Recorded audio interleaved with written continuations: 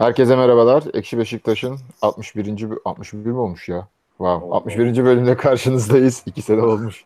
Herhalde bugün Beşiktaş'ın senelerdir demeyeyim. Haftalardır oynadığı en iyi oyunu izledik. Ama Beşiktaş'ın iyi oyunu, şimdi iyi oyun denince Türkiye'de farklı şeyler aklına geliyor insanların.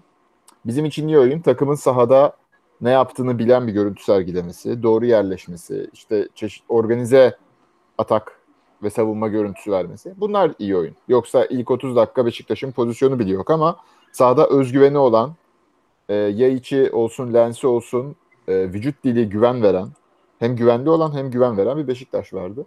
Neticede çok fazla pozisyon vermediğimiz, ki Bursaspor kötü bir rakip değil. Çok fazla pozisyon vermedik son dakikalar haricinde. Onun sebeplerini de ayrıca konuşuruz ama. İki gollü güzel bir galibiyet. Evinde 2-0. Golleri kimin attığını söyleyeceğiz mi ismi? Abi, Ee, onda kaçınacak bir şey yok. Ben evet, evet. vicdanen çok rahatım Burak konusunda. Yani Burak, hadi oradan şey yapalım. Evet, Burak bugün 2 gol attı. İkinci goldeki hatta ikinci golü Beşiktaş kadrosunda atabilecek başka forvet var mı bilmiyorum. Belki Güven atabilirdi. Ama merkez forvet pozisyonunda Güven'in öyle pozisyona girmesi de düşük ihtimal yani. Daha verimli olduğu yer bugün gördüğümüz üzere kanat forvet olarak daha verimli oynuyor Güven. Böyle yani güzel bir şey maç. Nereden başlayalım? Hadi övünç var mı istatistik gözüne çarpan bir şeyler? Yani aslına bakarsan istatistik olarak Erzurumspor maçına oranla daha pozitif diyebileceğimiz neredeyse hiçbir şey yok. Yani birebir çok benzeri istatistiklerden bahsedebiliriz. Bir fark var. Mesela Beşiktaş sizce Erzurumspor maçında mı daha fazla uzun top atmıştır yoksa bu maçta mı daha uzun top atmıştır desem? İlk anda direkt olarak Erzurum maçına dönersiniz. Niye? Çünkü Beşiktaş'ın bu maçta oyun kurma, pozisyon alma konusunda çok net bir şekilde kesinlikle ayağa oynayın talimatı aldığını hissettiren bir ilk yarı gördük. Çünkü ne Vida ne Mirin Hı hı. mecbur kalmadıkça kesinlikle uzun vurmadılar yani. Mecbur kaldıkları Evet. anlarda uzun vurmaya çalıştılar. Ama toplam uzun top sayısına bakıyorsun Beşiktaş'ın. Ha bu bir şey ifade ediyor mu? Çok net bir şey ifade etmiyor ama Erzurum maçına oranla 20 tane 23 tane daha fazla uzun top denemiş Beşiktaş. Ama Yani dediğim gibi beni olarak Beşiktaş'ın oyun planında ana faktör olmadığı için uzun top bu sefer hı o hı. kadar gözümüze batmadı. Çünkü nispeten daha fazla isabetli uzun top atabiliyor konumuna geldik. Neden? Ayağa oynayarak çıktığımız için Bursaspor üzerimize gelmeye başladı. Üzerimize gelince ne oldu? 5 kişiyle bizim yarı sahamızda kaldılar. Bu sefer vurduğumuz uzun topları rakip yarı sahada karşılarken biz daha kalabalık olduğumuz için dönen topları almakta da daha seri ve hızlı şekilde davranabildik. Bu da bize yani bir pozisyon zenginliği getirmedi ama açısından özellikle stoper ikilisinin Atiba'ya direkt çıktığı toplar açısından rakip yarı sahada organize şekilde atak geliştirme şansı yarattı bize. Bu tip pozisyonlardan çok fazla ön pozisyon yarattık ama işte Atiba'nın en büyük defosu zaten bu gol öncesi pasları aktarabilmekte, tercihlerde biraz sıkıntısı. Zaten öyle bir sıkıntısı olmasa gider Fernandinho'nun yerine Manchester City'de oynar. Yani o pozisyon alan Aynen. bilgisiyle. Ya Öyle bir problem var. uzun pasa sen lafını unutma. Uzun pas için hemen şunu ekleyeyim uzun top için. Ya zaten biz sene başından beri bunu defalarca söyledik ya. Ortalar olsun, şunlar olsun. Bunlar hep oyunun parçası. Futbol sadece kısa pasla oynanan bir futbol değil. Tabii. Böyle Beşiktaş'tan kimse tiki taka 90 dakika oynamasını beklemiyor ama doğru yerde defanstan yapmazsın uzun topu. Orta sahadan kanat açmak için, oyunun yönünü değiştirmek için yaptığın uzun topun değeriyle ya da Miri'nin üzerine 3 kişi çekip yaptığı uzun top ile daha böyle en baştan vurduğu uzun top, bunların hepsinin değeri farklı tabii. Kesinlikle. O Kesinlikle. ayrıntı ya, o istatistikler onu yakalamıyor ama bazen ezberden yorum yapmaya başlayınca hani ana akım medyada da işte mesela bir orta düşmanlığı oluşmuştu. Abi biz Beşiktaş orta yapsın demiyoruz ki, tabii ki orta yapacaksın. Sadece ortadan gidemezsin bir takıma yani. Abi bir de var. Yani oyuncu bazında değerlendirmek de gerekiyor aslına bakarsan ama oyuncu bazından öte Beşiktaş'ın bugün organizasyon olarak yani takımın duruş mesafesi, birbirleriyle olan hatların birbiriyle olan mesafesi, birlikte hareket etme, çok fazla tek topla organizasyon deneme, dar alanda daha hızlı hareket etme gibi, yani topsuz oyunda da hareketli olma gibi pek çok pozitif yanı vardı takımın bugün. Ama bunda en büyük etkenlerden bir tanesi kesinlikle ama kesinlikle çok şeyde kaldı. Maçın oyuncusu şeylerinde, anketlerinde falan adı bile çıkmıyor ama Güven'in muazzam performansı. Güven çok iyi oynadı. Güven çok inanılmaz top oynadı bugün. Zaten ısı haritasına bakın, Adriano'nun olması gerektiği yerde çoğunlukla duruyormuş gibi görünüyor. Bugün Adriano eğer iyi göründüyse bir şekilde, Adriano az aksadıysa daha doğrusu bunda en büyük etken Güven'in ona olduğu kadar orta sahada oyun kurmamıza da verdiği inanılmaz destekti. Özellikle boşa çıktığı pek çok pozisyon. Atiba'nın daha geriye gidip oyunu açmaya çalıştığı anlarda Atiba'nın yerine gelip top istediği, ayağını aldığı toplarla dikine mesafe kat ettiği pek çok pozisyon oldu. Takımı rahatlatan bir oyun da sergiledi. Gerçekten kimi öveceğiz birey bazında şey yok. Yayiç ilk defa bu kadar iştahlıydı ama işte Güven, Atiba zaten yani heykel dikilesi adam. Bu yayının Aynen. Ve bu blogun, bizim blog tayfasının yorumları belli bu konuda. Lens gene topsuz alanda Quaresma'nın senelerce yapmadığı işleri yapıyor falan. Bileceğinizi bilemediniz. O zaman şöyle karşıma geçin, ikiniz birlikte Şenol Hoca'yı övün de ben de seyredeyim ya. Abi o konuda ben dertliyim.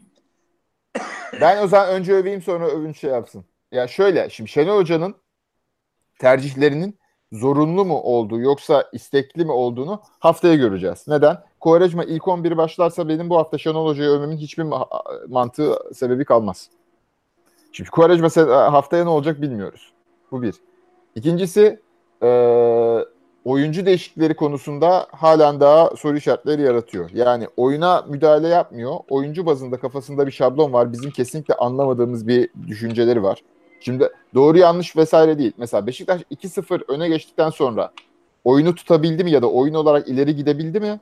Yoksa oyuncu değişiklikleri takımı daha mı kötü yaptı? Şimdi bu sorunun cevabına 10 kişiye sorsak 9'u daha kötü der herhalde. Bilmiyorum, Beşiktaş daha iyi oynadı diyen olur mu 2-0'dan sonra? Hoca kendi de galiba şey dedi.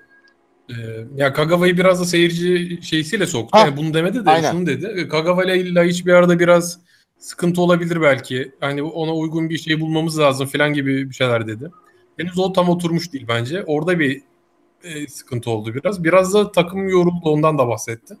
Şimdi hakikaten mesela attığımız gollerin ikisinde de ben şey dedim. Hani yani tam zamanda attık dedim. Evet, evet. Ya böyle biraz daha geciksek büyük sıkıntı. Çünkü şu mesela 45 dakika abi çok güzel bir oyun oynuyorsun. Baskılı, tempolu oyun oynuyorsun. Bütün oyuncular yoruluyor. Yani o tempoyu, o baskıyı yapıp da gol atamamak aslında çok büyük bir handikap, negatif bir şey. O kadar bastırdıktan sonra ilk devreyi 1-0 kapatmamız gerçekten güzel oldu. Keza ikinci devrede golden önce yine bastırdık filan. Yani efor yapıyoruz. Ben şeyden korkmaya başladım. Takım düşerse 1-1 de olur. Yani mağlup da oluruz. Hani düşmeden, fizik olarak düşmeden yani. İkinci golü ben önce atmamız lazım diye düşünüyordum.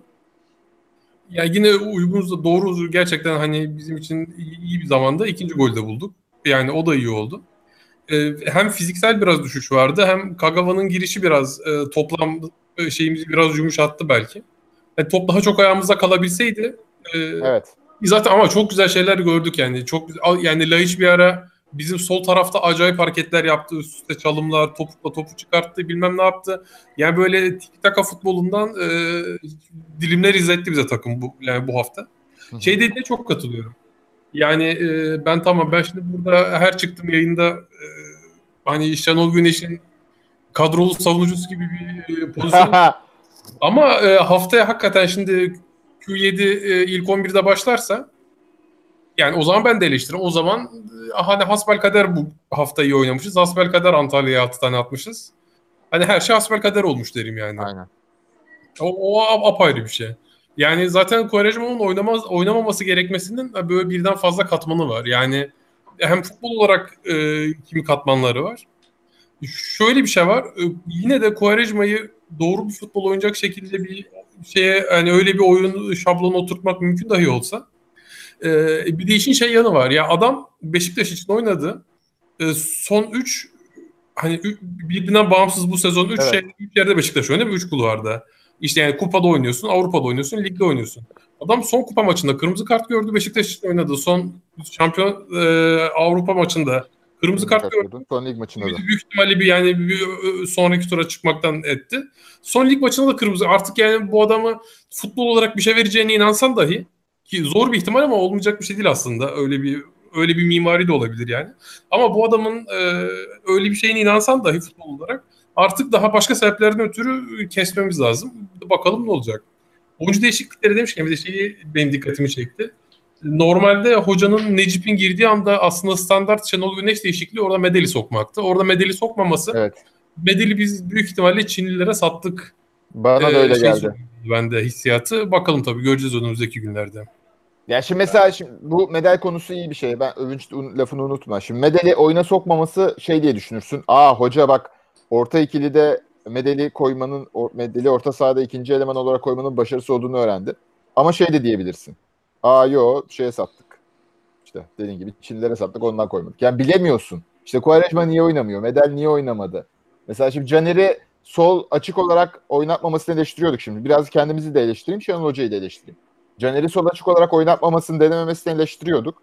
Sonra birkaç maç sonunda bir data oluştu elimize. 2-3 maç sonunda. Nedir bu data? Caner oyun baskı kuruyorsak, oyunu rakip sahaya yığmışsak sol açıkta o kaosta çok iyi iş yapar. Aksi takdirde sol açıkta pek bir şey yapamaz. Şimdi bunu öğrendik. Şimdi bu maçta Caner'i sol açık olarak o yüzden oyunu almanın pek bir manası olmuyor. Açıklayamıyorsun bunu. Hoca sanki böyle hani ismen olarak hani Caner sol açık CV'sinde var artık diye yer etti. O yüzden orayı dendi. Abi yani oynamak istediğimiz oyuna Caner'in ne alakası var ki o noktada? İşte onu anlayamadım. Ama şey de çok yoktu. Şimdi yani açıp bakmadım şu anda yedek kulübesinde kimler vardı? Ben her zaman tabii Oğuzhan'ı sahada görmek isterim ama anladığım kadarıyla Oğuzhan daha büyük problem var şu anda. Yani evet, o belli. Maç sonrası üçlüye desek gitmeyen oymuş filan. Kimi yani psikolojik kopuş yapıyor büyük ihtimalle. Belli. Hani Oğuzhan hariç şu girsin diyebileceğim de hani Muhayyer'i belki görmek isterim ama evet. Yani hani 18-19 yaşında bir çocuk. Şimdi ama yani güveni yani ama hani kimi sokabilir diye şunu sokabilirdi diyebileceğim kişi de çok yok. Hani toparlanmış olsa ve affedilmiş olsa Töre'yi sokabilirdi belki diyeceğim. Ama Töre yok. Hani Pekteme'yi soksa yine benzer tepkiler görecekti. Yani ilk Lens'i ve Güven'i çıkarmanın anlamı ne? Ben onu anlayamıyorum esasında. Bence Lens'e ve Güven'e adam şey dedi. Efor'da oynayın. Hani 90 dakikayı çıkartacağız diye kendinizi kasmayın. Sizin pilinizin bittiği nokta ben sizi çıkaracağım dedi ve öyle yaptı bence. Okey. Yani illa itiraz etmeyeyim hadi şimdi. Ya ben yine mesela Burak'ı çıkarıp Güven'i santrfora çekip mesela çünkü Burak hakikaten 90 dakikayı çıkartabildi. Artı Güven uzak forvet rolünde. Santrfor rolüne göre daha güzel oynuyor. Hani artık bence Güven'in bizim konsensüsümüzdür diye düşünüyorum üçümüzün. Pozisyonu artık sol uzak forvet o belli oldu. Evet. %100. Babel'in yerini çok net bir şekilde doldurdu ve herif henüz 19 yaşında yani. Ve inanılmaz bir oyun olgunluğu, inanılmaz oyun bilgisi var. Bunun üzerine çok şey katabilir fizik olarak kendini geliştirirse. Ya bir de şimdi teknik altyapısı olduğunu görüyorsun zaten adamın. Oyun görüşü bir kere farklı yani. Çok net bir şekilde boş alanı çok iyi görüp değerlendirme yetisi var adamın. Ve uzak forvet oyunu yani bir kanatta çizgi oyuncusu oynatacaksan öbür kanatta olmasını istediğin tipte oyuncu tipi zaten Güven'in gösterdiği şey yani. Hı. Hem bir de oyun disiplini olarak bana çok şey geldi Güven. Gerçekten ben şaşırdım bu kadar disiplinli, bu kadar oyun şeyine bağlı, taktiğe bağlı, takımla birlikte hareket etmeyi kendine şey edinmiş 19 yaşında bir çocuk. Bence bayağı olgun bir abi oyun Güven var. Bak istatistik bireysel hani tek başına istatistik bir şey anlam ifade etmez de bu konuştuklarımız çerçevesinde bakarsak 4 çalım, başarılı çalım atma 4. Top çalma 3. Güven Beşiktaş'ın en çok top çalan ismi olmuş Adriano ile birlikte 3 top çalarak. Gollük paslarda 2 tane gollük pası var. Yani gerçekten üstün bir performans bu. Bir iki şut çekmiş, biri kaleyi bulmuş. Bayağı başarılı. Yani mesela geriye doğru geliyor, ileri doğru basıyor. Geriye doğru geliyor, ileri doğru basıyor. Yani topu kapıyor, hareketleniyor. Top yokken başkası öbür kanattan gelirken boşa kaçıyor. Bek oyuncusu kendisiyle birlikte sürüklüyor. Bazen bekle stoper arasına hani o half space dedikleri yere koşu atıyor filan. yani adam ben futbol altyapısını Almanya'da aldı mı? Aynen. Hani hiç Aynen. mesela sırf şekline şemaline baksan saçından anlarsın gurbetçi olduğunu da saçından anlarsın gurbetçi olduğunu. Abi- Güvenle ilgili 2 tane yorum var. Biri olumlu zaten. Dribbling ve top saklama becerisini bugün abarttı demiş ve hiç doğrudur. Bir de Başar bize şeyi aktardı. Rıdvan güven deplasmanda kanat oynamaz demiş. Niye böyle Ne bir demiş? çıkarım yapmış bilmiyorum. Rıdvan güven deplasmanda kanat oynamaz. Abi ya Beşiktaş'ın Bu ne demek bilmiyorum ben. içeride saçmalık tabii ki nereden? Yani Biz- gerçekten anlayamadım cümleyi. hiçbir mantıklı verisi yok elinde. Beşiktaş bu şekilde kompakt bir oyun oynayacaksa güven her yerde oynar. Bayern Münih'e karşı koy, Bayern Münih maçında da oynar yani. Adam ama Beşiktaş'ın oynaması gereken oyun bu zaten. Kompakt, birbirine yakın, destekli. Çünkü senin beklerin 34 yaş ortalamaya sahip abi. İkisi de 34 yaşında yani. Bu adamları desteklemediğin, birebir bıraktığın her pozisyonda pozisyon yemek zorundasın sen. Gördün gene ne oldu? Lens çıktı. Yusuf Erdoğan paramparça etti Gökhan. Aynen. Yöneli. Niye? Çünkü destek yok ön taraftan. Aynen. Kagawa geçti sağ kanada olmadı. Laiç geçti sağ kanada olmadı. Bir ara Güven geçti. O da artık düştü biraz. Sağ taraf oyuncusu değil çünkü o da. Biraz ortaya doğru kaymaya başladı çünkü. Ne oldu? Gökhan Gönül birebir kaldı şeyle. Her pozisyonda basıp geçti. Her pozisyonda basıp geçti.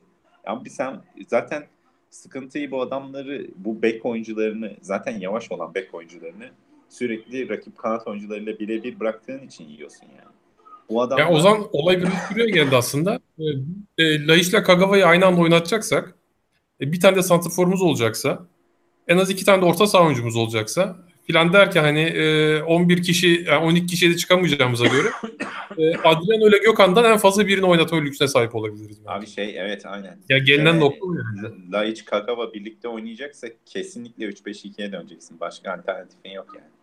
Sağ kanatta artık Lens'i mi oynatırsın? Sol kanatta bence 3-5-2'nin solunda Caner daha iyi iş yapabilir.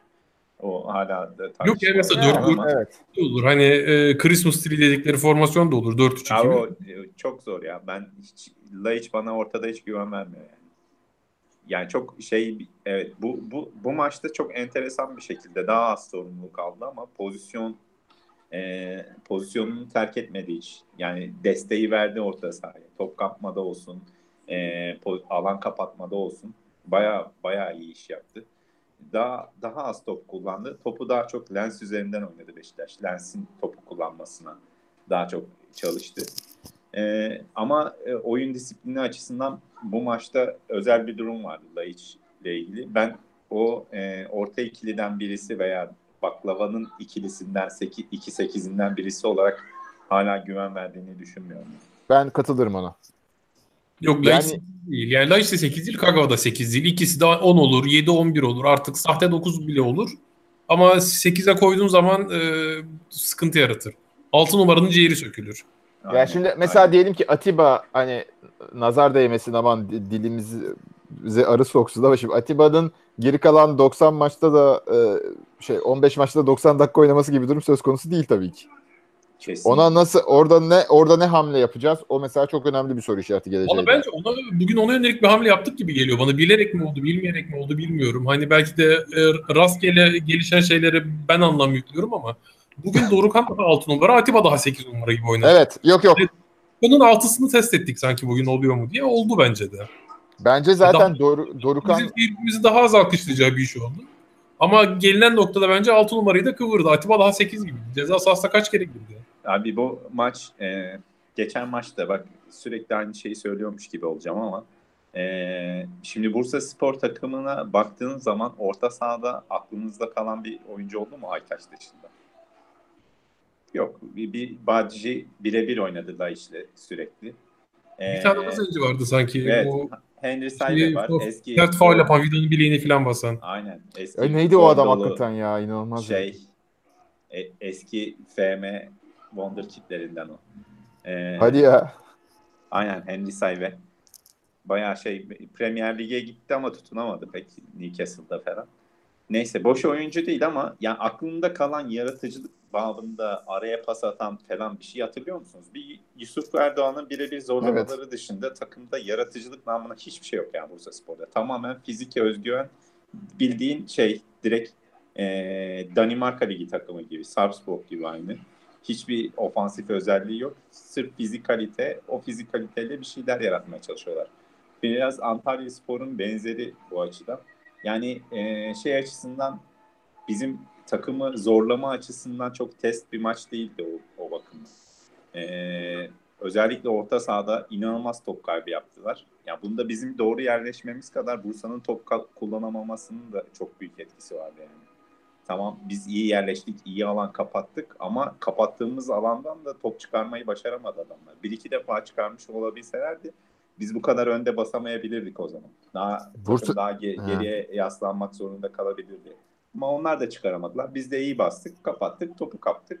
İyi oynadık. Atiba'nın bu kadar gitmesinde onun da etkisi var yani. Evet. Yani taktik strateji hariç şöyle bir şey de vardı. Mesela bugün tribün çok sahadaydı. Yani böyle Doğru. Acayip bir seyirci baskısı vardı. Topçular da o yüzden coşkuluydu. Belki hoca bilmiyorum maçtan önce iyi gaza getirdi. Artık ne olduysa yani.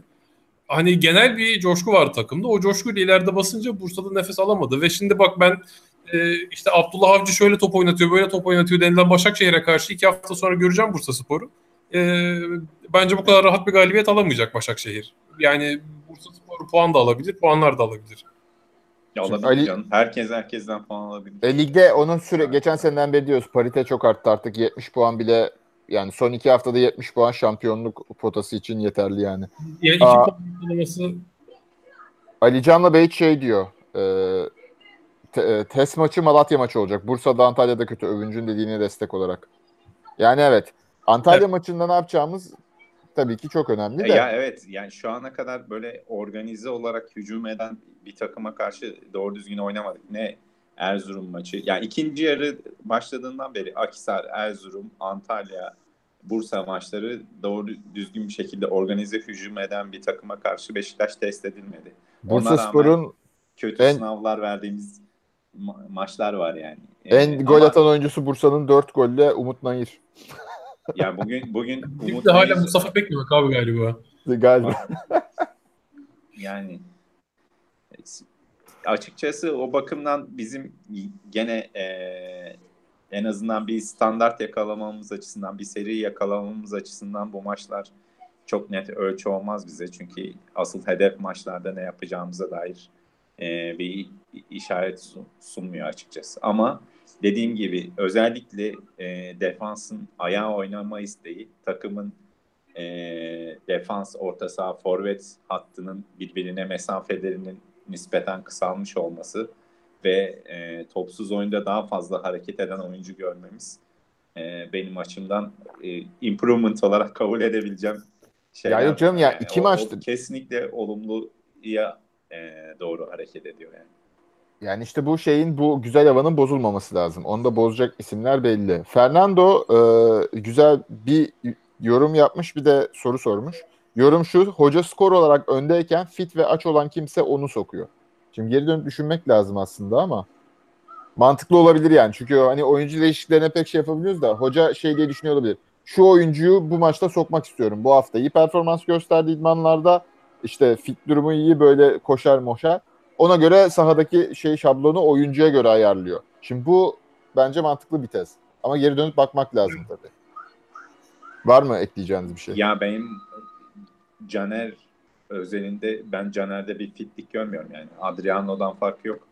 Ve ama Caner'de bir şey var ya, bir fark var abi.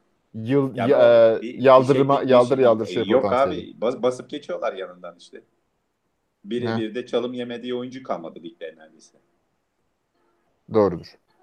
Gökhan Gönül %64 ile ilk 11'deki pas yüzdesi en düşük oyuncu. Ve her maç en çok top kaybı yapan oyuncu oluyor. Bunun sebebi nedir? Yani ofansif olarak çok aksiyon alması top kaybı. Şimdi mesela orta yaparsın, rakip karşılar, bu top kaybı olarak yazıldığı için istatistiklerde.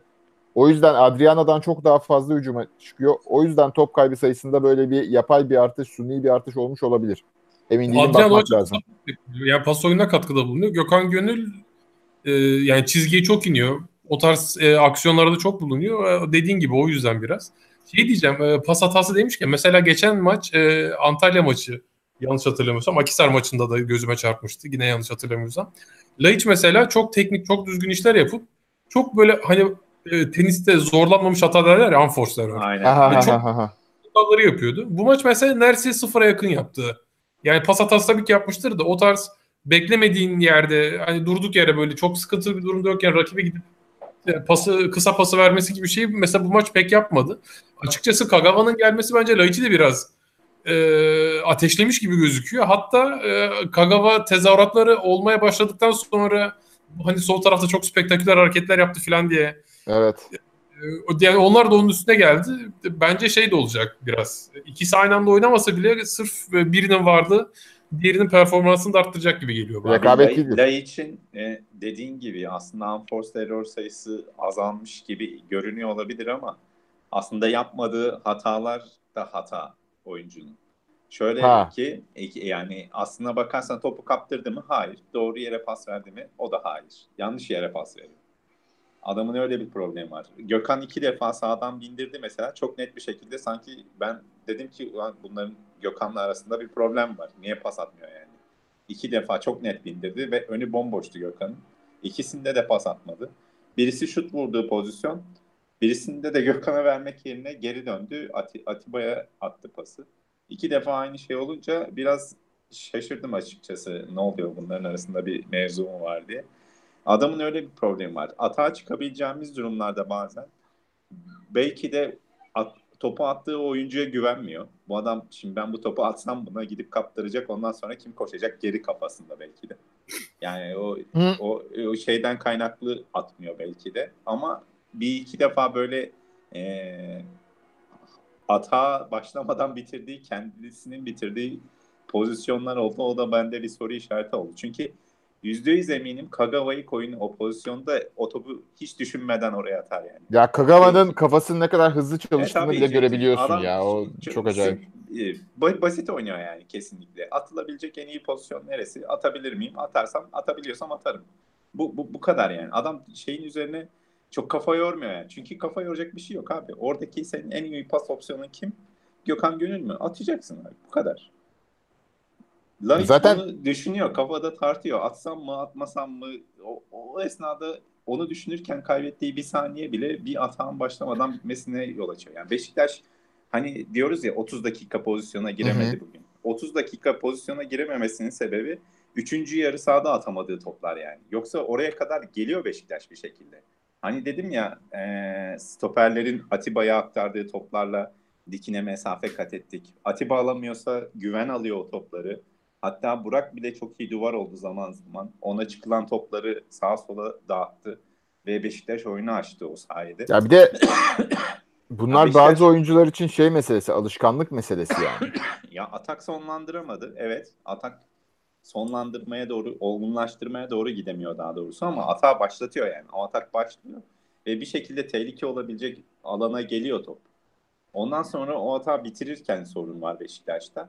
O da bu oyuncular özellikle öndeki dörtlü beraber oynadıkça gelişecek bir şey. Burak, Lens, Güven, Laiç dörtlüsü beraber oynadıkça bu konunun üzerine de eğildikçe bundan çok daha iyi ekmek yiyebilir yani. Ya bir de şimdi şeyi düşün mesela Quaresma oynarken o Quaresma'ya pas atmak istemiyor. Quaresma ona pas atmak istiyor. Böyle şeyler olunca ya vakit kaybediyorsun. Futbolda o pasın zaten 2 saniye içinde rakibin yer alma şeyi var yani şansı var 2-3 saniye içinde. Senin kaybettiğin her saniye çok ciddi kayıp. Yok Quaresma'nın kaprisi var. Ön direği orta keserim, arka direği kesmem filan da. Ya kardeşim bu ne iyi ya? Yani. İşte arka direğe koşsun bana ben ön direği kesmem filan diyordu yani. Saçma aynen. sapan. İşte onlar o Vedo'yu şikayet etti ya. O inanılmaz. Behiç şey demiş. İlk yarının belli bölümlerinde özellikle Atiba'nın ileride olduğu sekanslarda Bursa'yı kapatarak oynadık. O bölümde Lens çok fazla çizgiye hapsolmadı. Özellikle half space'ten güzel bel hizasına half space de şimdi böyle sahayı enlemeye 5'e bölersek orta dilim half space denen kısımlar ve kenarlar. Öyle düşünelim. Ortaların taç çizgisi değil de o half space denilen yerden kesilmesi daha tehlikeli oluyor. Yani evet ya bunlar modern futbolda artık bu Guardiola'nın falan üzerine düşüp bize kabul ettirdiği şeyler. Bizim böyle Quaresma reis 15 sene geriden geldiği için mecburen. Ya Abi Lens'in onda gerçekten bu katkısı çok, yani sene başında umarım şey yapmayız, çok ağlanmayız. Ah Lens'i işte geçen sene de kaybettik psikolojik olarak, bu sene de geç bulduk falan gibisinden. Öyle adam özgüven olarak arttıkça daha iyi bir noktaya geliyor ama Gökhan'ın bindirmelerinin Lens'in oyununa çok etkisi var yani. Yani çok iyi ya, o Lens Gökhan ikilisi 2 yaş genç olsalar, ki Fener'deyken 2 yaş gençler yok, aynı anda oynamadılar galiba, değil mi? Oynadılar mı? Oynamadılar yok. Oynamadılar. Yok, Yani oynamadılar. işte o ikili 2 yaş daha genç olsa ah. Lens hala basıp gidebiliyor da Gökhan biraz fizik Ya Gökhan işte şeyinde 30 kalıyor dakika yani, falan etkisinde basıp kalıyor. gidebiliyor yani. Gökhan'a basıp gittiği anlardan verim almak zorundayız. Ya Yoksa yarın düşecek. Gökhan'ın en başarılı olduğu şey bu işin zamanlaması, tecrübesi çok yüksek. Doğru zamanda bindiriyor. Doğru zamanda şey yapıyor ama Quaresma'yı öngöremediği için o noktada zamanlaması da problem yaratıyor. Quaresma'nın ne yapacağını kimse öngöremiyor çünkü. Ne yapacağını bilmediği için. Ama Lens ve Adam maç boyunca mesela atıyorum bir bindirme yapar, 2 bindirme yapar, 3 bindirme yapar, 4 Aynen bindirme abi. yapar. Hiçbirini topu alamazsa ya der yemişim bindirmesi bir noktadan sonra Aynen. bindirmekten vazgeçer yani. Oyuna küsüyor. Gökhan Gönüllü olan oydu. Aynen Lens'le birlikte kesin. gerçekten güzel bir uyum yakaladılar. Bence de.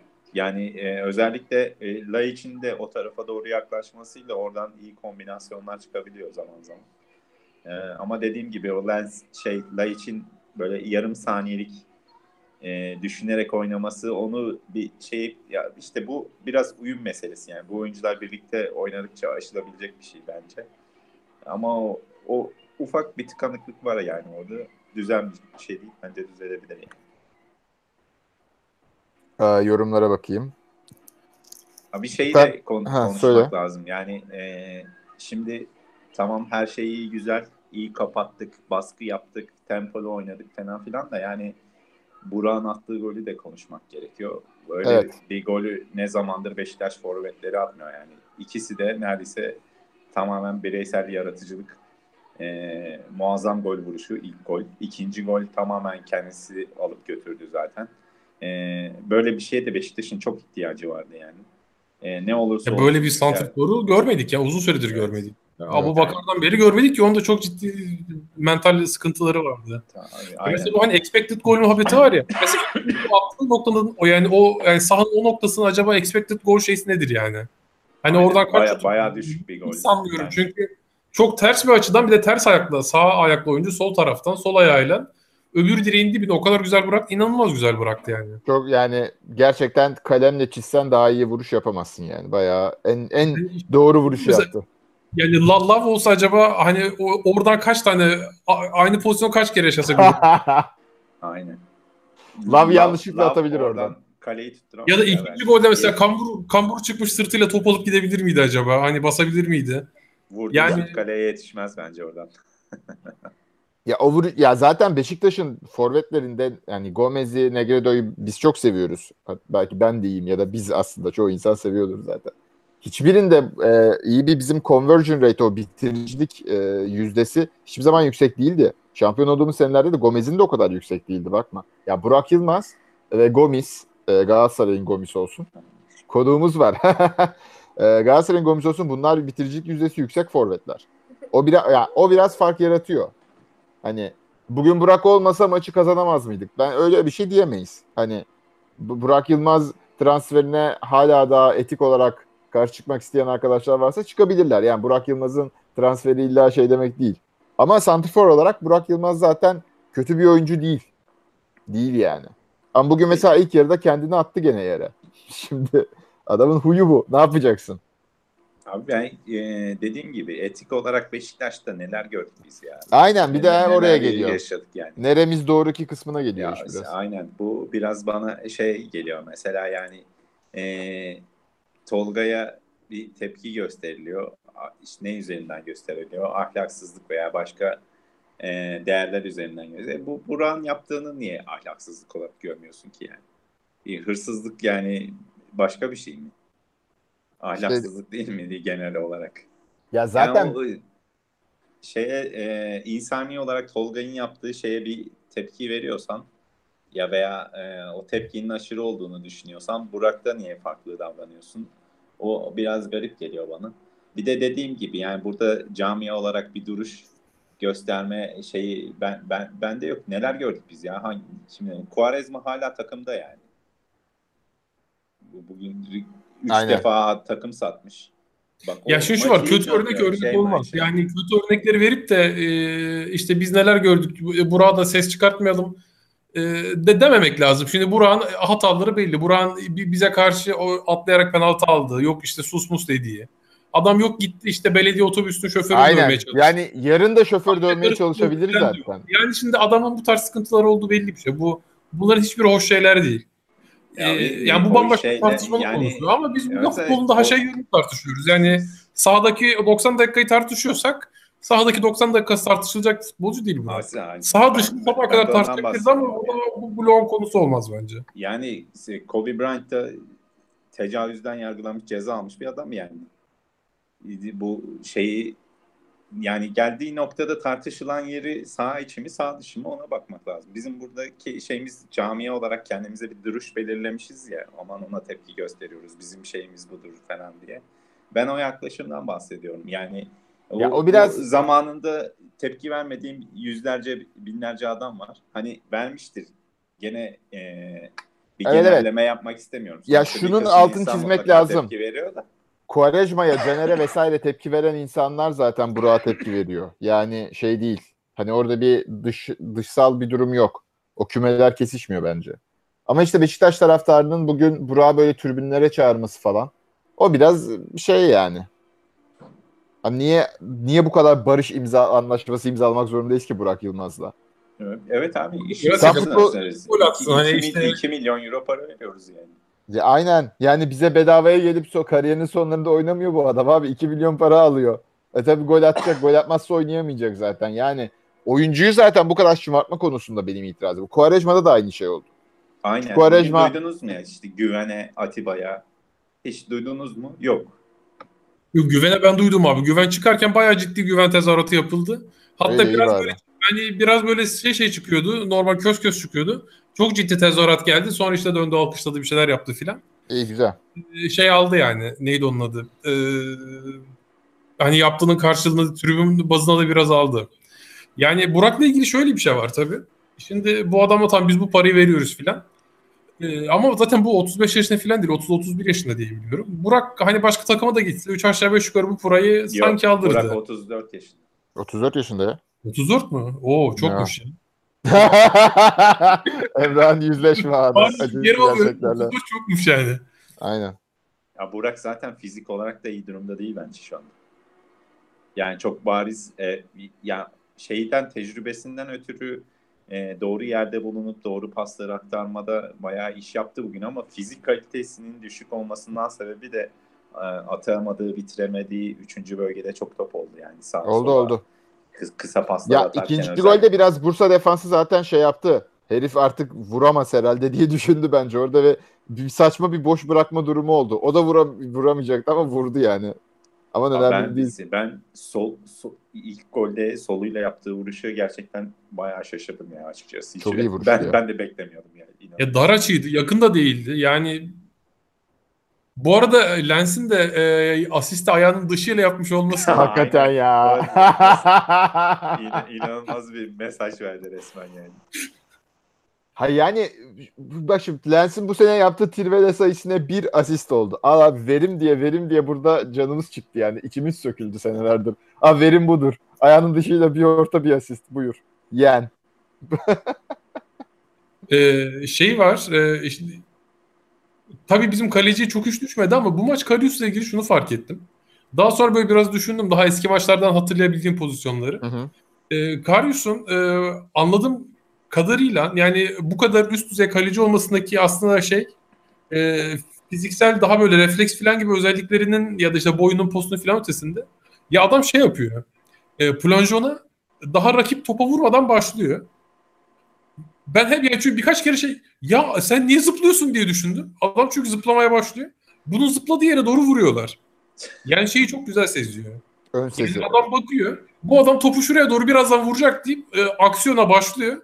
Ve çok büyük ihtimalle yani hep oraya vuruyorlar. Aslında teknik imkanımız olsa da bunu böyle slow mo bakalım bunu yapabilirsem ben çalışayım denemeye. Hafta içinde yapmaya çalışayım.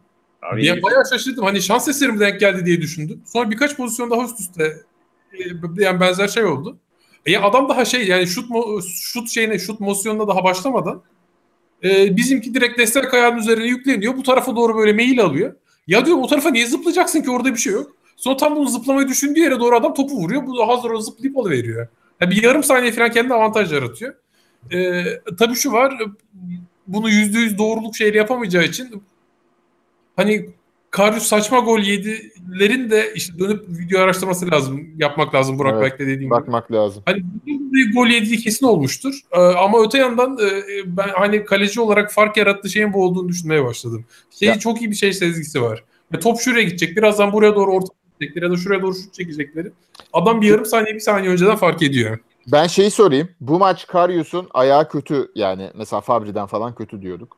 Bu maç Karius'un topu oyuna sokmasında bir rahatsızlık yarattı mı size Karius'un performansı? Bana yaratmadı. İşte şimdi takım sahada doğru yerleşiyorsa ve zaten de savunmadan oyun kurma açısından daha mantıklı davranıyorsan Karius'un o zaafı da aslında zaaf olmuyor. Abi, ya bir yerde hani geriden oyuncu... sen uzun vurmak zorunda kalmadığın müddetçe bunlar tolere edilebilir yani. Aynen ya, iki vurursun, üçüncüde tutturursun vesaire vesaire. Yani hep böyle oyuncuların eksikliği fazlası falan konuşuyoruz da aslında zaten teknik direktörlük ya da işte teknik takım işte strateji vesaire, bunların hepsinin içinde ben oyuncularımın zaafını nasıl nötralize ederim? Aynen. Yapamadıkları şeyi nasıl zaafa dönüştürmem? Bu soruların cevabının aranması lazım. Ya bugünün özelinde zaten o şeyden bahsedecektim ben de, işte Şenol Güneş'le ilgili yaran var dediğim mevzu o. Yani şimdi takım, yani hoca kafasında bir değişiklikler yapıyor. Senin dediğin gibi oyuncuya programlamış kendini. Ama o aldığı oyuncunun koyduğu role elverişli olup olmadığını kafasında takmıyor. İsmi koyuyor, ismi çıkartıyor. Yani yapacağı işe bakmıyor pek. Maalesef.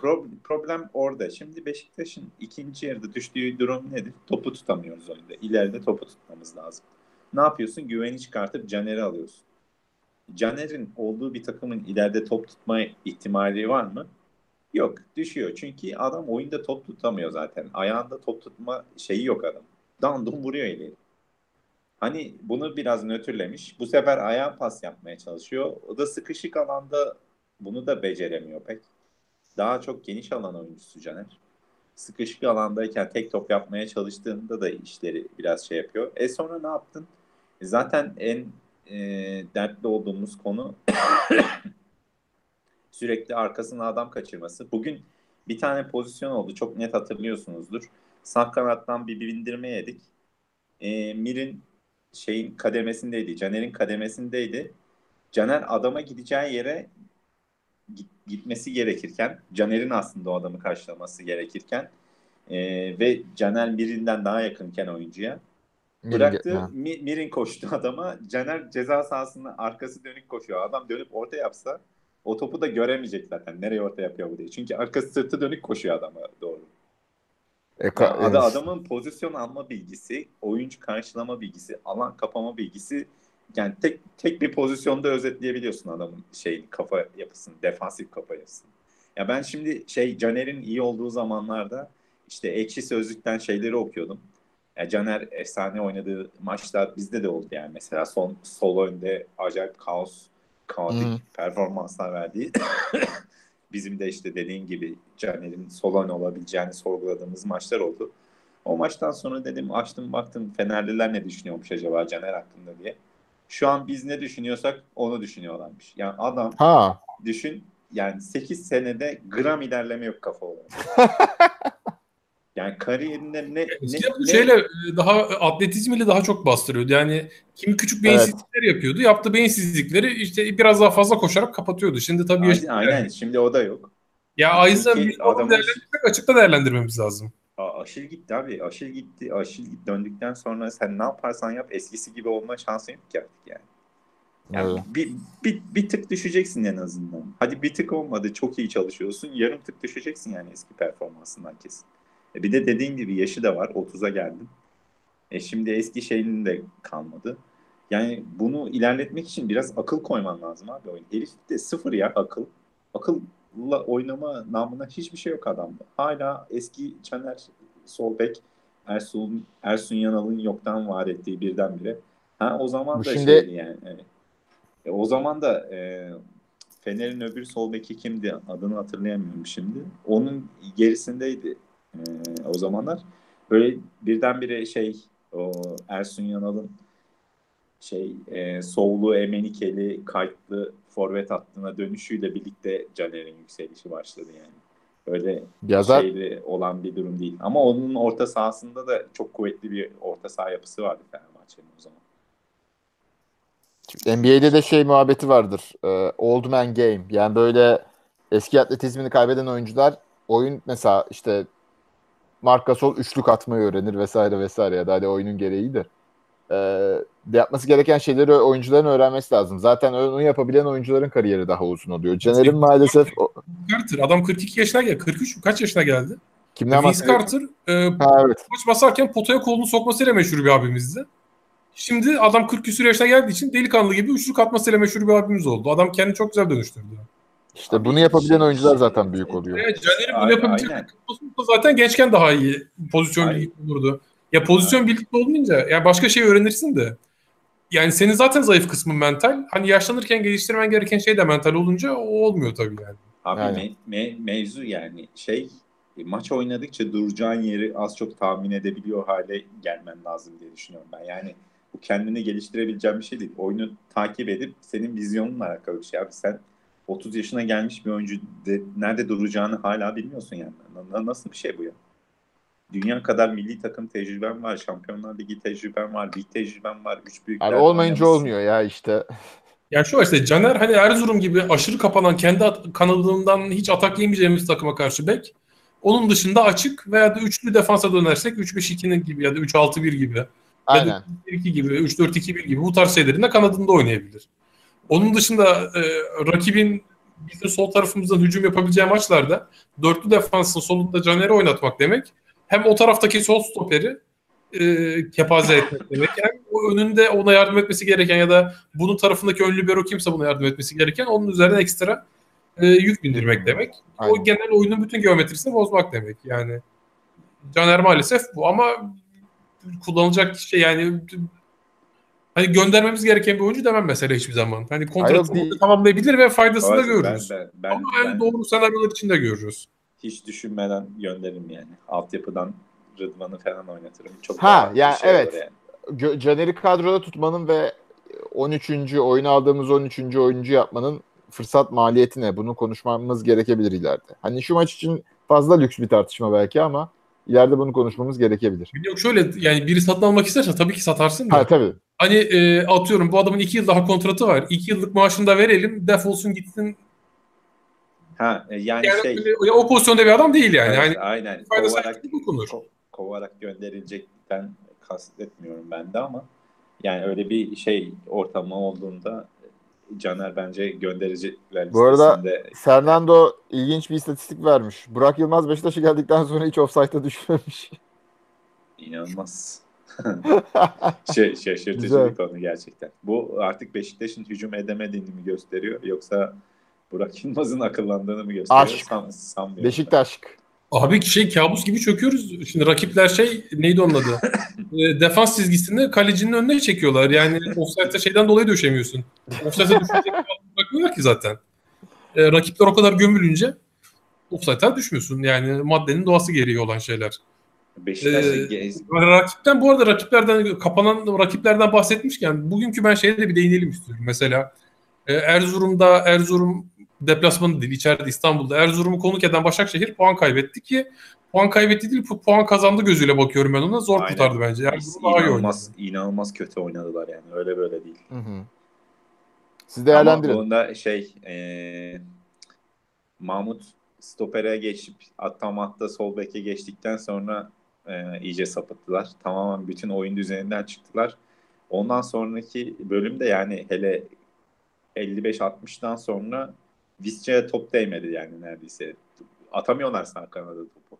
Öyle bozuldu oyun düzeni. Onun üzerine de zaten Erzurumspor'da Beşiktaş'a oynadığı gibi böyle 8 kişiyle bekleyip savunma yapan görünümden daha çok böyle daha fazla adamla rakip ceza sahasına gitmeye çalıştığı bir durumda Başakşehir'in orta sahadaki kırılganlığı, hani söyledik ya, yaş ortalamasında bizden üstteler neredeyse. 34'lük, Mossoro 35'lik. Evet. Yani Emrah çok iyidir bugün. Cesedi oynadı Emre Belezoğlu diye. Aynen. İşte Emre Belözoğlu'nun cesedi, yanında defans yardım etmeyen İrfan Can, yanında işte emeklilikte güne takılan Mossoro. Aynen abi. Yani o Yani orta hani sahayla bizimkiyle daha iyi bir takım görünce bana biraz böyle şey geldi, mutluluk geldi. Oh be, bak yine bizimki iyiymiş, beterin beteri var falan gibi bir öyle Yani- bir göz izledim maç yani. Aynen. Ve hani Herhangi bir bizden bir takımın puan gol zorluklarına atması lazım. Başakşehir'i kepaze etti. Ya Orta sahayı yürüyerek geçiyorlar ve gelip bir kimse kardeş sen nereye gidiyorsun diyemiyor. Aynen. Ya ben Başakşehir'in uzun süredir bu kadar kötü yerleştiği bir maçta hatırlamıyorum yani. Yani iyi kötü gene pozisyon veriyorlardı ama yerleşik olarak o yani hatlar arasındaki mesafe kopmuyordu hiçbir zaman. Şimdi Emre'nin yürüyecek hali yok abi. Yürüyerek oynuyor yani neredeyse. Geçen maç şimdi bu arada mesela Akhisar maçı neredeyse Erzurum maçı gibiydi aslında. Yani 3-0 bittiğini anlamayın. O maç da 1-0'dı ve yine şansa 1-0 olmuştu.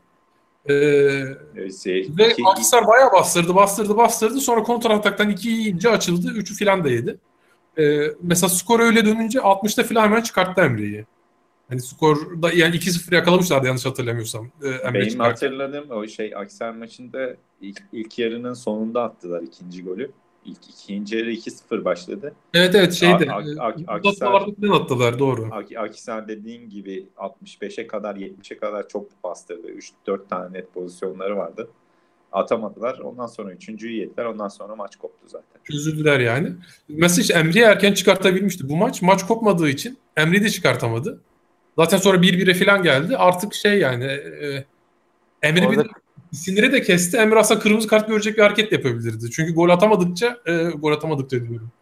Varlık gösteremedikçe asap zaten bir karakter ya bu. Aynen. Meşhur çizgi film karakteri var ya, neydi hani, tabancasıyla ateş edip küfreden bir adam var sürekli. Speedy Gonzales. Yosemite Sam. Bugs Bunny'i kovalar hep filan böyle kırmızı şöyle bıyıklı filan. Tam işte Gonzales. Yok Yosemite Sam. Yosemite Sam, doğru. Pardon. Yani adam Yosemite Sam'e bağladı orta sahada varlık gösteremedikçe. Evet ya ben Başakşehir şaşırttı beni. Gene baskıyı kaldıramayacaklarmış gibi bir izlenim uyandırdı bende. Ya bir de işin komiği şu an maç fazlamız var ama 2. sıradayız yani. Ya bizim daha şu an 9 puana düştü fark yani, o kadar diyeyim ben sana. Hadi yok, şampiyonluk umudu için demiyorum da ligde o kadar mesela Galatasaraylı taraftarlar, ki Galatasaray'ın karakteridir bu. Onlar sürekli şampiyonluk hayali kuruyorlar. Yani Beşiktaşların da kurmaması için bir sebep yok aslında kağıt üzerinde baktığında. Tabii canım, şu Galatasaray'ın şampiyonlukla falan alakası yok abi, çok kötü oynadılar. Geçen hafta içindeki Hatay maçında da çok kötü oynadılar yani. Yani bu şekilde aralarındaki derbileri kazanan takım alıp yürüyecek yani. Aynen. Derbiler bayağı final niteliğinde olacak. Galatasaray da çok iyi oyuncu oynattı. Yedeklerden falan çok oyuncu oynattı ama Hatay bayağı bildiğin ikinci 11 ile çıktı. Hatay'ın ilk 11'inden bir oyuncu vardı. Ve Hatayspor'un bayağı bildiğin Hatayspor'un ikinci 11'ini yenebilmek için inanılmaz aleni hakem desteğine ihtiyaç duydular. Ya hakem hataları gerçekten rezil. Onu yani kupa biz artık oynamıyoruz. Kupa konuşmuyoruz vesaire de.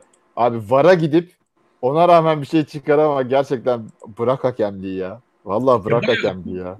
Vuruyor, bastırarak indiriyor. Daha ne yapsın ki bu adam yani? Yani hani biz burada bu podcast'te Beşiktaş lehine hatalar olduğunda da onlardan konuşmaya çalışıyoruz. Yani için demiyorum. O hakem Galatasaray'ı işte tutuyor falan, öyle bir şey değil ama ya o pozisyona bakıp ya bu nasıl bir basiretsizlik ya? Gerçekten bu nasıl bir basiretsizlik yani? Direkt kırmızı vermem lazım. Direkt kırmızı verirsem ligde de oynayamayacak. Adamların zaten yedek defansı bu oynaması Ahmet Çalık. Aynen. Ben bunu atarsam benim düğümü astırırlar dedi ve VAR'a baktı. O hani suratı hiç kızarmadı, hiç utanmadı. Böyle o hani şerefini toprağın altına gömüp geri döndü ve oyunu devam ettirdi. İnanılmaz Aynen ya. abi. Gerçekten inanılmaz. Gerçekten bence de. Akıl Yani almaz bir şey yani. Türk futbolu, Türk hakemliği adına utanç anıydı bence. Yani çok utanç anı oluyordu, onlardan bir tanesiydi. Evet. Kesinlikle katılıyorum. Bu arada mesela Luyendama ile ilgili bu arada ilk geldiğinde yaptığım şey de yani destek verici bir hareketti şey. E, Fiziksel olarak gerçekten çok iyi bir örnek. Yani o boya, o endama, o hız iyi. Ama yani fundamental sıfır. Nerede Ya, ne yapacağını biliyor, ne hareket edeceğini Aynen biliyor. abi, işte bu adam şey yani, bu da şöyle bir sorun yaratır. Yerleşik oyunda mı tutacaksın adamı, yoksa böyle rakip kale, rakip yarı sahaya bastırmışsın orada mı tutacaksın? Dani'nin biraz uzun boylu versiyonu yani. ya şimdi mesela Serdar Aziz'den de bahsetmemiz lazım. O da Fenerbahçe'ye gol yedirdi dün. Abi o Yani da fecaat şimdi Serdar stoperiz ya. Aziz Türk futbolunda çok değer verilen, sürekli şişirilen. Şenol Güneş de çok sever mesela, istemişti falan ısrarla. Bu adamın kariyerinde geldiği yer ortada işte. Yani oyuncuların fundamentali olmayan, özellikle defans oyuncularının gidebileceği yer bir yere kadar yani. Bunlara böyle çok yatırım yapmanın, para gömmenin falan manası yok. Al işte İsmat birini aldık. Adamın fundamentali çok mu iyi? Hayır. Ama vasat ve vasatın üzeri yani. Yetiyor. Bu Aynen kadar. abi, Bu ortalama kadar. oyuncu. Senin Yani Türkiye'deki rakiplerimizin stoper, aldığı 4 toplara bak, çok iyi yani. senin Bak Türkiye'deki Fenerbahçe stoper sağda ihtiyacın bu çıksınlara kaç kadar ya. tane 3 verdi değil mi? Bir de Üstelik aldıkları genç oyuncuyu verdiler. bir sürü oyuncu verdiler. Şey için 2,5 milyon sözleşme fesih bedelini şey kendi cebinden ödemiş oldu Serdar Aziz Güya. Fenerbahçe onu ona verdi filan. Ya toplamda Fenerbahçe 2,5 vermiş oldu Serdar Aziz için. Biri 2,5, biri işte 3 filan gibi artı oyuncu. Luyendama 8 milyon, Markao 5 milyon. Biz 350 bini aldık. İsim Aynen. Akmir'ini. Bu arada İsim Akmir'in demişken de spikerin ismini telaffuz ederken yaşadığı ve bize yaşadığı Miran, Miran filan diye böyle ağzını eğmesi, büyümesi bayağı komikti. Adamın ismi her Yani hafta devre değişiyor arasında yani. şu büyüklere gelen şu 5 stopere baktığım zaman orada gerçekten iyi bir iş yapmışız diyebiliyorum şey olarak. E, Yani sadece 350 bin euro verip almış olmamız öbür rakiplerimizin harcadığı paraya bakarak yani bayağı az. Amca dayı esprisi yapıyorum, hazırlanın. Spikerin birinin ismini söyleyememesi normal. Adamın ismi isim at. Aha ha ha. Tabii ki atacaklar ismi. Tamam. Allah Yayını Allah. bitirebiliriz. Şu anda üzerimize toprak atabilirsiniz. Ya, kapat gelsin yani. Ama ben uyardım, bana sıkı durun dedim. Neyse. Gene ikidir keyifli podcastlar yapıyoruz arkadaşlar. umarız böyle devam eder. Son söz olarak başka ekleyeceğimiz bir şey var mı? Bu arada şey Bilişimden konusuna hiç eksileri girmedik. biz yani. Mesela Ha, girelim. bütün Unuttuğumuz bir şey varsa Demirören girelim. grubundan aynı anda Şenol Ha. Güneş milli takıma gitti şeyse. Şimdi bir kere bir ülkedeki futbol federasyonu başkanının aynı zamanda medya baronu olması başlı başına bir enteresan bir durum yani. Federasyon başkanının sahibi olduğu medya grubunun bir anda Şenol Güneş milli takımla anlaştı diye haber yapmaya başlaması. Şenol Güneş'in işte vallahi öyle bir şey yok, siz de bunu sosyal medyadan mı duydunuz filan demesi. Abi Maçtan rezalet. önce dedim ki hani bu şey mi acaba, maç öncesi herkesin konsantrasyonu maçta olsun diye mi böyle diyor. Ya maçtan sonra da çok da tam bütün demeci baştan sona izlemedim ama maçtan sonra da sanırım çok farklı konuşmadı Şenol Güneş. Yani biraz kovmadıkları sürece gitmem kafasında konuşmuş gene. Evet yani ya galiba kendi Beşiktaş taraftarı karşısında da borçlu hissediyor. Hani bu takımı bırakıp gitmiş gibi olmak, yani öyle bir şey de istemiyor. Yok abi, onun genel yaklaşımı o yani. Ben kovulmadan gitmem. Hiçbir yerden istifa etmedi şimdiye kadar. Hep Yani kimseyi yarı yolda bırakmam kafasında. gönderildi yani. İlginç. Bilmiyorum, adamın o. Belki de dediğin gibi kendisini hissediyor. Ben sonuçta bir elemanım burada gözüyle yaklaşıyordur. Olabilir. O da değişik yani, Ya bir kendine de has şimdi bir bu Demirören milli takım haberlerine şunu atlamamak lazım. Geçen sene başında da Şenol Güneş'e kontrat teklifi verildi. Milli takım teklifi gitti. Olabilir. Neyse. Sonra Demirören şey diye açıklama yapmıştı. Abdullah Avcı'ya teklif götürmedik çünkü kafası karışır diye düşündük falan gibi bir açıklama yapmıştı yani. Şenol Güneş'in kafasını senede bir kere karıştırmak normal. Ama Abdullah Avcı'nın kafasını karıştıramayız. Ya böyle bir ortam mı yani? komedi ya. Yani Türk futbolu, abi biz şu anda Atatürk Olimpiyat Stadında seneye olacak biliyorsunuz. Şampiyonlar Ligi finali olacak. Atatürk Olimpiyat Stadı'nın UEFA tarafından talep edilen bazı revizyonları var. Onun projelendirilmesiyle ilgili çalışıyorum ben. yani Türk Futbol Federasyonu'nun nasıl yönetildiğine dair azıcık da olsa bir fikir sahibi olma şansını yakaladım bu proje sayesinde. Yani olan işte şu tiyatro şeyi o kadar her yerine yansımış ki Türkiye Futbol Federasyonu. Ben hayatımda bu kadar rezil, bu kadar yaptığı işle alakası olmayan, yaptığı işi yönetemeyen, ne yaptığını bilmeyen bir organizasyon görmedim. İçerideki insanların muhtemelen %99.9'u birinin yakın akrabası, birinin bilmem nesidir. Hiç futbolla alakası yok. Üzerine düşünmüyor, bilmem ne yapmıyor. Yani elbette içeride şey olan böyle idealist, yaptığı işte yeterli capability'si olan insanlar vardır ama yani benim gördüğüm sadece ufak bir kısmı bile bana Türkiye'de bir işin nasıl yapılmaması gerektiğine dair net bir imaj oluşturdu yani federasyon bazında en azından.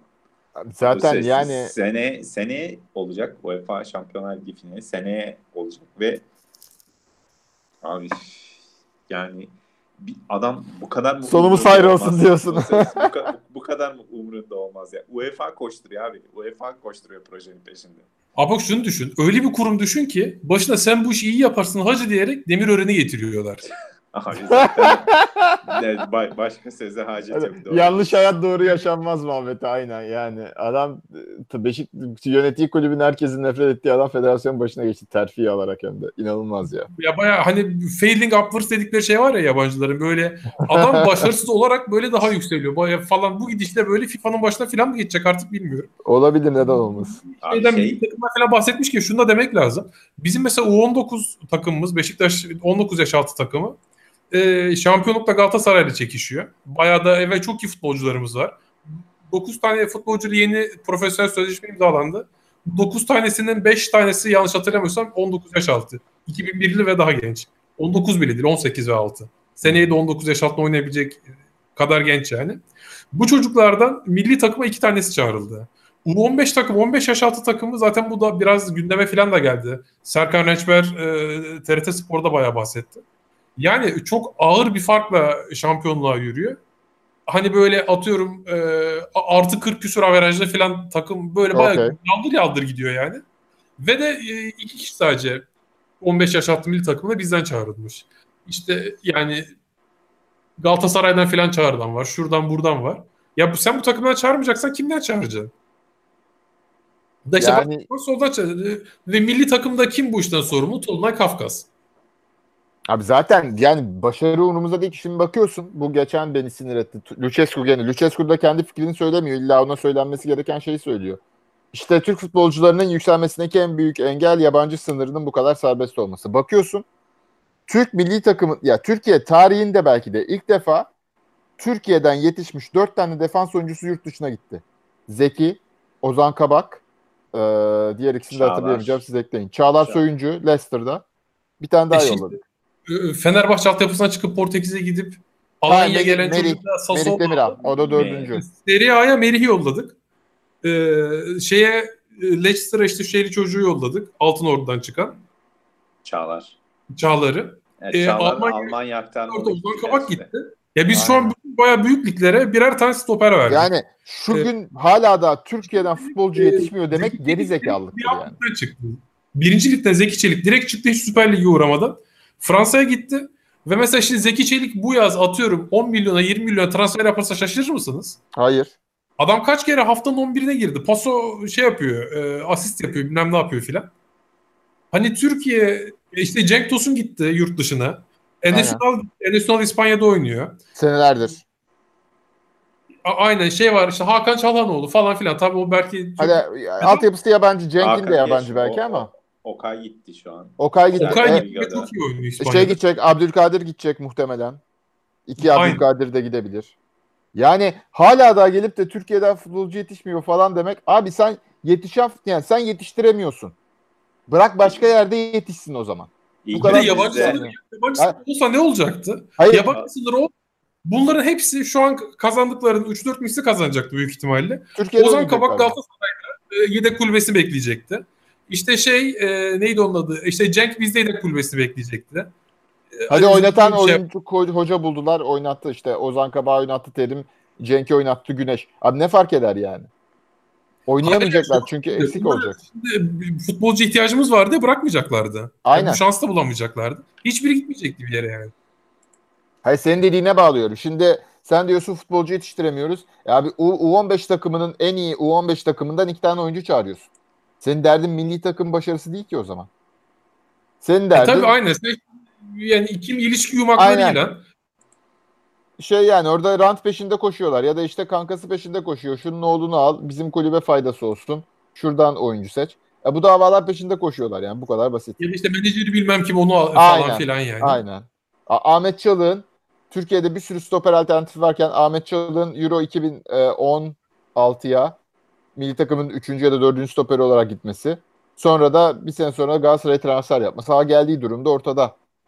Onun Aynen. araştır bakalım. Niye Galatasaray'a gitti? Niye milli takıma seçildi? Bu isteyen araştırsın. Bu kadar basit.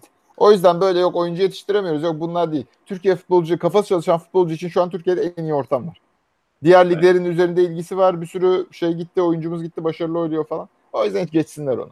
Yani bu federasyonda bu kadar iş yapılıyor zaten. Ya bir de giden oyuncular performans da verdi yani. Aynen. Gidip bu adam patlakmış, bu ligden adam olmaz şeyi de olmuyor yani. Aldığın adam orada performans veriyor. Bu da Eskiden senin öyle doğal oluyordu. olarak Artık öyle bir şey de yok. ilgiyi daha çok üzerine çekmeni sağlıyor yani. Çünkü ucuzsun bir kere. Yani Evet. kaç para verip alıyorlar? Cengiz en fazla para verilen oyuncu. 15 milyon İşte euroya Cenk ve gitti Cengiz yani. aynen. O zaman gerçekten futbola dair konuşulması gereken belki de esas şeyleri, Beşiktaş'tan daha şeyleri konuştuğumuza göre herhalde kapatıyoruz.